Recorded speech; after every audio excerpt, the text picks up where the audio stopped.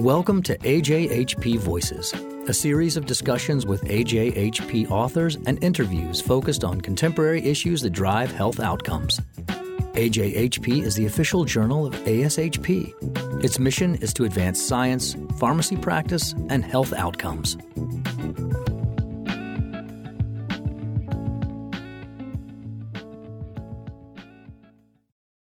Hello, this is William Zellmer with AJHP Voices. I'm speaking with the lead author of a paper on developing an antimicrobial stewardship program across a rural health system. With me is Dr. Brad Lively, who is with the College of Pharmacy, South Dakota State University, and also Avera McKinnon Hospital and University Health Center. Brad, I'd like to begin by asking you to give us a brief overview of the Avera Health System. Sure. So Avera Health System is a regional healthcare network, mostly based in eastern South Dakota, but it does have 33 hospitals and over 200 clinics in 5 states. Our overall general footprint encompasses a population of about 1 million people. This health network was started in the year 2000 as a co-sponsorship with the Benedictine and Presentation Sisters in South Dakota here, and so it's a Catholic healthcare network. We have over 16,000 employees with our network. It's the largest private employer in South Dakota, and we've really grown a lot in the last few years. In terms of our hospitals and the breakdown there, of those 33 hospitals, 26 of them are critical access hospitals with bed numbers or acute care beds less than 25. The other 7 are regional hospitals that range in size from about 50 to 400 beds. Oh, yeah.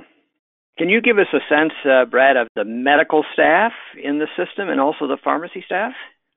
Right. So we do have about 60 different medical specialties within the Avera network. Within that, we've got infectious disease. We've got a lot of telemedicine type services within that. Avera being in a very rural area.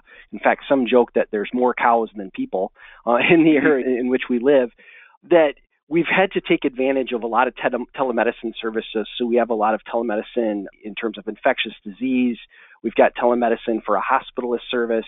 We've got telemedicine for long-term care, emergency room, and various other specialties. It's a very competitive healthcare marketplace here. Our pharmacy staff are really wide range in terms of how many pharmacists serve each one of these facilities. I'm based out of Avera McKinnon Hospital in Sioux Falls, South Dakota, which is our largest hospital. It's a 400-bed, roughly, hospital. We have 75 pharmacists that work in our hospital, many of which are in almost entirely clinical roles, whereas many of our critical access hospitals, those pharmacists may have a very small amount of their time dedicated to work in the hospital and have primarily a dispensing role in not only the inpatient, but perhaps the outpatient setting as well. Well, very good. That gives us a nice sense of the overall system. Brad, you say in the article that the system-wide antimicrobial stewardship program, which began informally in 2012, grew out of programs at 2 Avera hospitals. What were the major precipitating factors for the program in its early days? Right around 2012, we had recognized 2 main problems that each one of these hospitals within the health system had. One of them encountered a pretty significant issue with carbapenem-resistant Enterobacteriaceae. And so our CRE problem really sparked a lot of antimicrobial stewardship discussion at that one particular facility. At the other facility, we had noticed pretty dramatic rates of resistance to E. coli and Pseudomonas aeruginosa, to our fluoroquinolones and some of our other agents. But the fluoroquinolone aspect really got our attention. And when we started to inquire around with some of the other hospitals within the system, they were seeing some of the same issues. So between our CRE and our E. coli and Pseudomonas resistance to quinolone issue, it was felt it was time to start collaborating on some system projects from a stewardship standpoint that would be beneficial for all of us. Okay.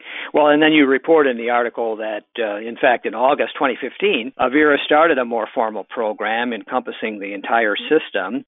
And one of the activities at that time was establishment of system-wide standards for antimicrobial use. Why was that important, and what specific areas did you address? Well, when we started to put together our stewardship program, we realized that we needed to all get on the same page so that all of us would be ready for the coming mandates that we saw for Joint Commission, possibly CMS. We had just recently, or just around that time, the CDC's core elements became publicly available for acute care hospitals. And we thought if we could standardize a lot of our processes, we'd be in good position to make sure that we're in compliance with all of those requirements. And so we did a lot of work related to standardizing simple things like IV to PO policies throughout the system, renal dosing policies, because we found that at different hospitals, they were taking different approaches. And it was actually frustrating some of our physicians that said, well, when I'm doing a telemedicine consult at this one place, they would adjust one way, and at another place, they do it a different way. So trying to standardize all of those processes. I guess the other thing, too, that we did would be that we standardized a lot of our order sets for important infectious diseases or common infectious diseases, that each one of our facilities had made little tweaks in their order sets, and some of them we didn't necessarily feel should have been adjusted the way they were. So we tried to standardize so that, again, we were all playing with the same plan there from a stewardship standpoint. Okay. Well, give us a brief overview of how the program is structured today and how it operates. Well, as I'd mentioned, we really tried to put together this system program so that we're all one Avera, using the same processes. In particular, we really kept in mind making sure that all of our Joint Commission accredited hospitals would be in line with those requirements, that we would be in line with what we were anticipating for CMS requirements, which we're still waiting on, but also the CDC core elements. And in fact, we mapped our program as we developed it, mapped that program to the CDC core elements for hospital stewardship. And so we set it up as our Assistant Vice President for Hospital Pharmacy is the administrative head. He has a very important position globally for Avera Health, and really was able to speak to our needs and the resources that we needed. I was appointed as the lead pharmacist for our Avera Health program, and that I was already the lead stewardship pharmacist at Avera McKinnon. It was kind of a natural for me to step up and take over that role. The head of our local Avera McKinnon antimicrobial stewardship program, our physician leader, Dr. Jawad Nazir, also stepped up to become a medical director for antimicrobial stewardship for our system. We moved on from there to making sure that we, again, those policies and procedures that we adjusted, IV to PO, renal dosing, many of our disease state-specific pathways. So we've built a very strong foundation, we feel, in terms of not only those pieces, but also antimicrobial use tracking, reporting, resistance tracking and reporting, and so forth, so that we can meet all of the CDC core elements. Now we've kind of gone into this mode of we're trying to find how can we continue to be innovative with our project. That was where the daily call, which I think we'll talk about later here, that came into play as an innovative method to provide resources to some of these pharmacists in the smaller facilities that may not necessarily have much in terms of ID expertise or comfort with making antimicrobial stewardship recommendations. We've been starting to look at how can we more standardize our antimicrobial stewardship practices in the long-term care. I just had recently was at a fairly high-level meeting related to that, trying to create what our vision will be for antimicrobial stewardship at the long-term care level. And then in terms of clinics, we've already done some work there and we continue to work on, because I think we've just scratched the surface in the clinic arena, but trying to put together outpatient disease state-specific treatment pathways. We've already done several like skin and soft tissue infections, urinary tract infections, sinusitis, but we've got others that are kind of on the list that we just need to get to and get that information distributed out to our clinics.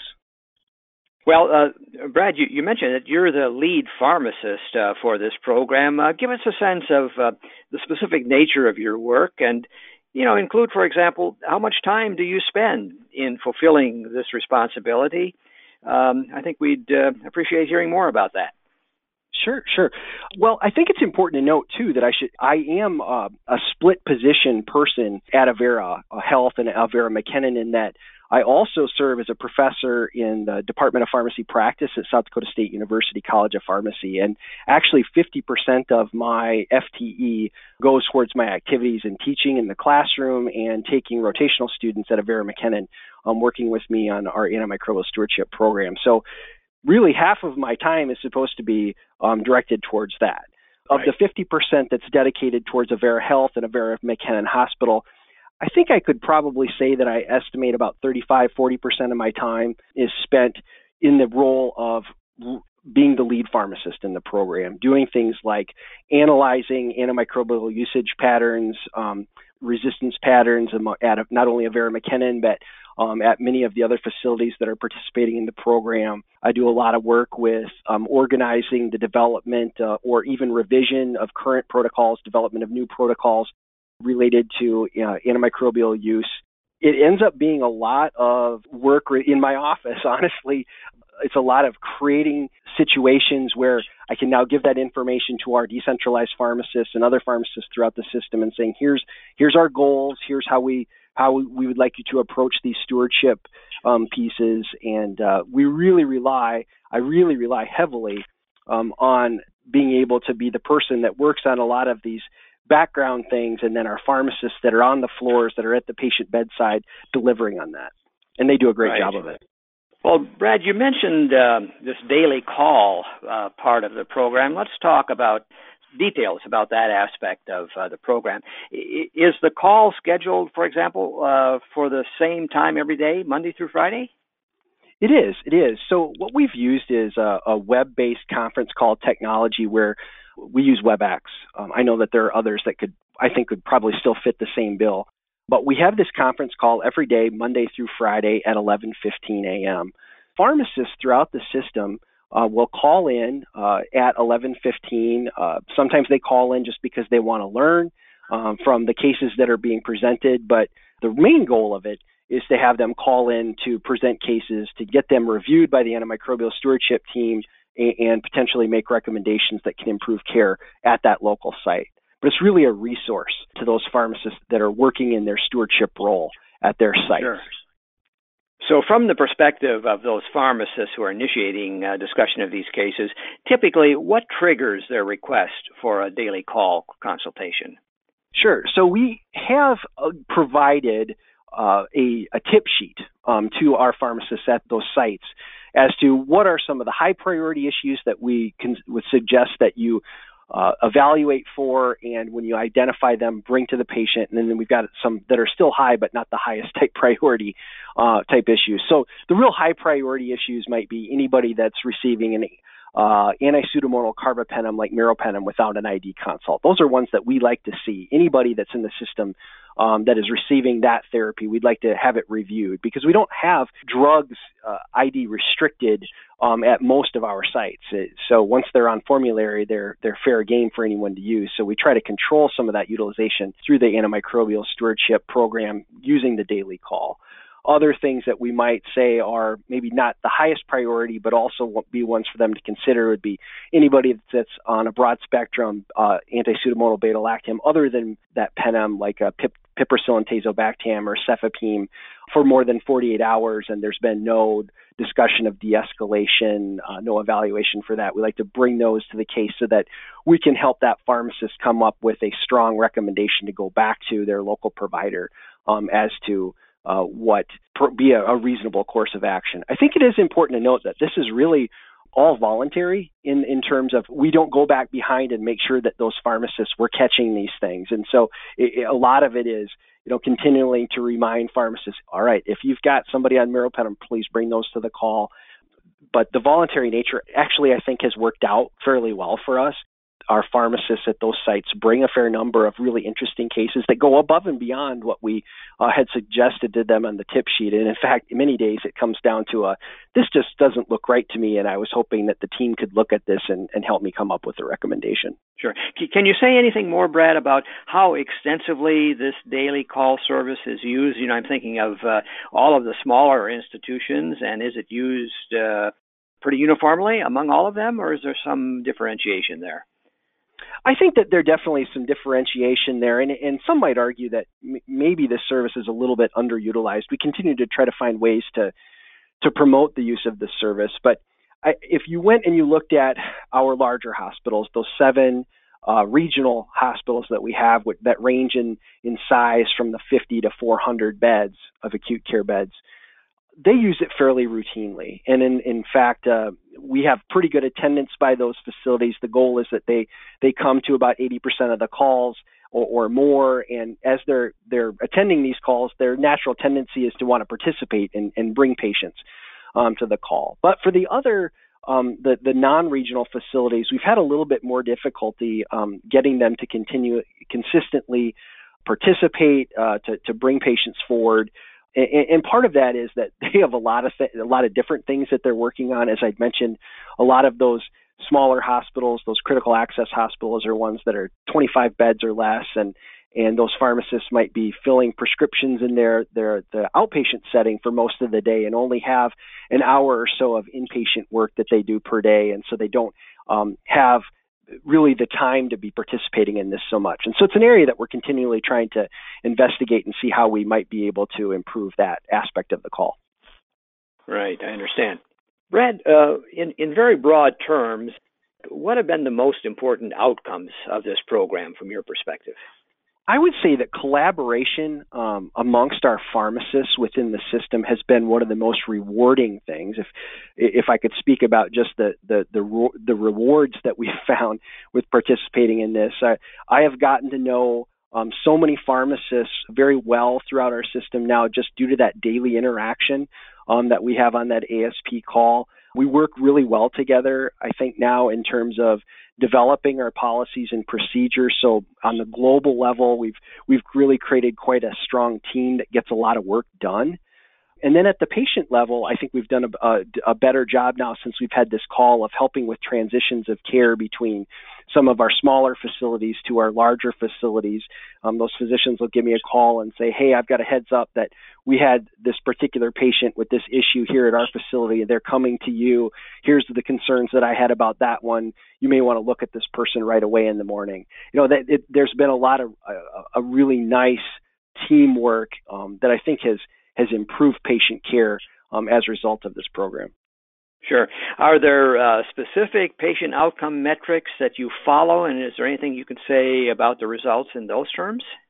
Metrics has been something that we've struggled a little bit in terms of patient outcomes. It's been a bit of a challenge for us to track how our stewardship program has specifically impacted things like length of stay or mortality. But I think we've been successful since our stewardship program has become more formalized. We've been successful in being able to demonstrate that we've been able to help direct appropriate reductions in prescribing that have led to improvements in susceptibility amongst key pathogens like E. coli and Pseudomonas aeruginosa. We're seeing a better control of some of our targeted antimicrobials like our anti-pseudomonal carbapenems, vancomycin, and other broad-spectrum drugs. So those would be the markers that we seem to have been able to track the most successfully, and our administrators have been pretty pleased with the results. Mm-hmm. Well, I imagine it's likely that there are other health systems that have small hospitals in remote areas that could be considering a system-wide antimicrobial stewardship program comparable to yours. What advice do you have for them?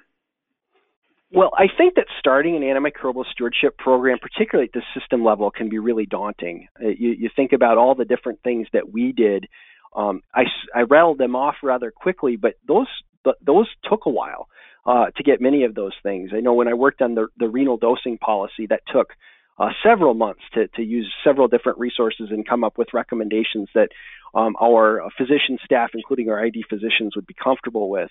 But start kind of small. Start with some the very simple things that you might surprisingly find that not every hospital or within your system has. Is those IV to PO renal dosing type approaches.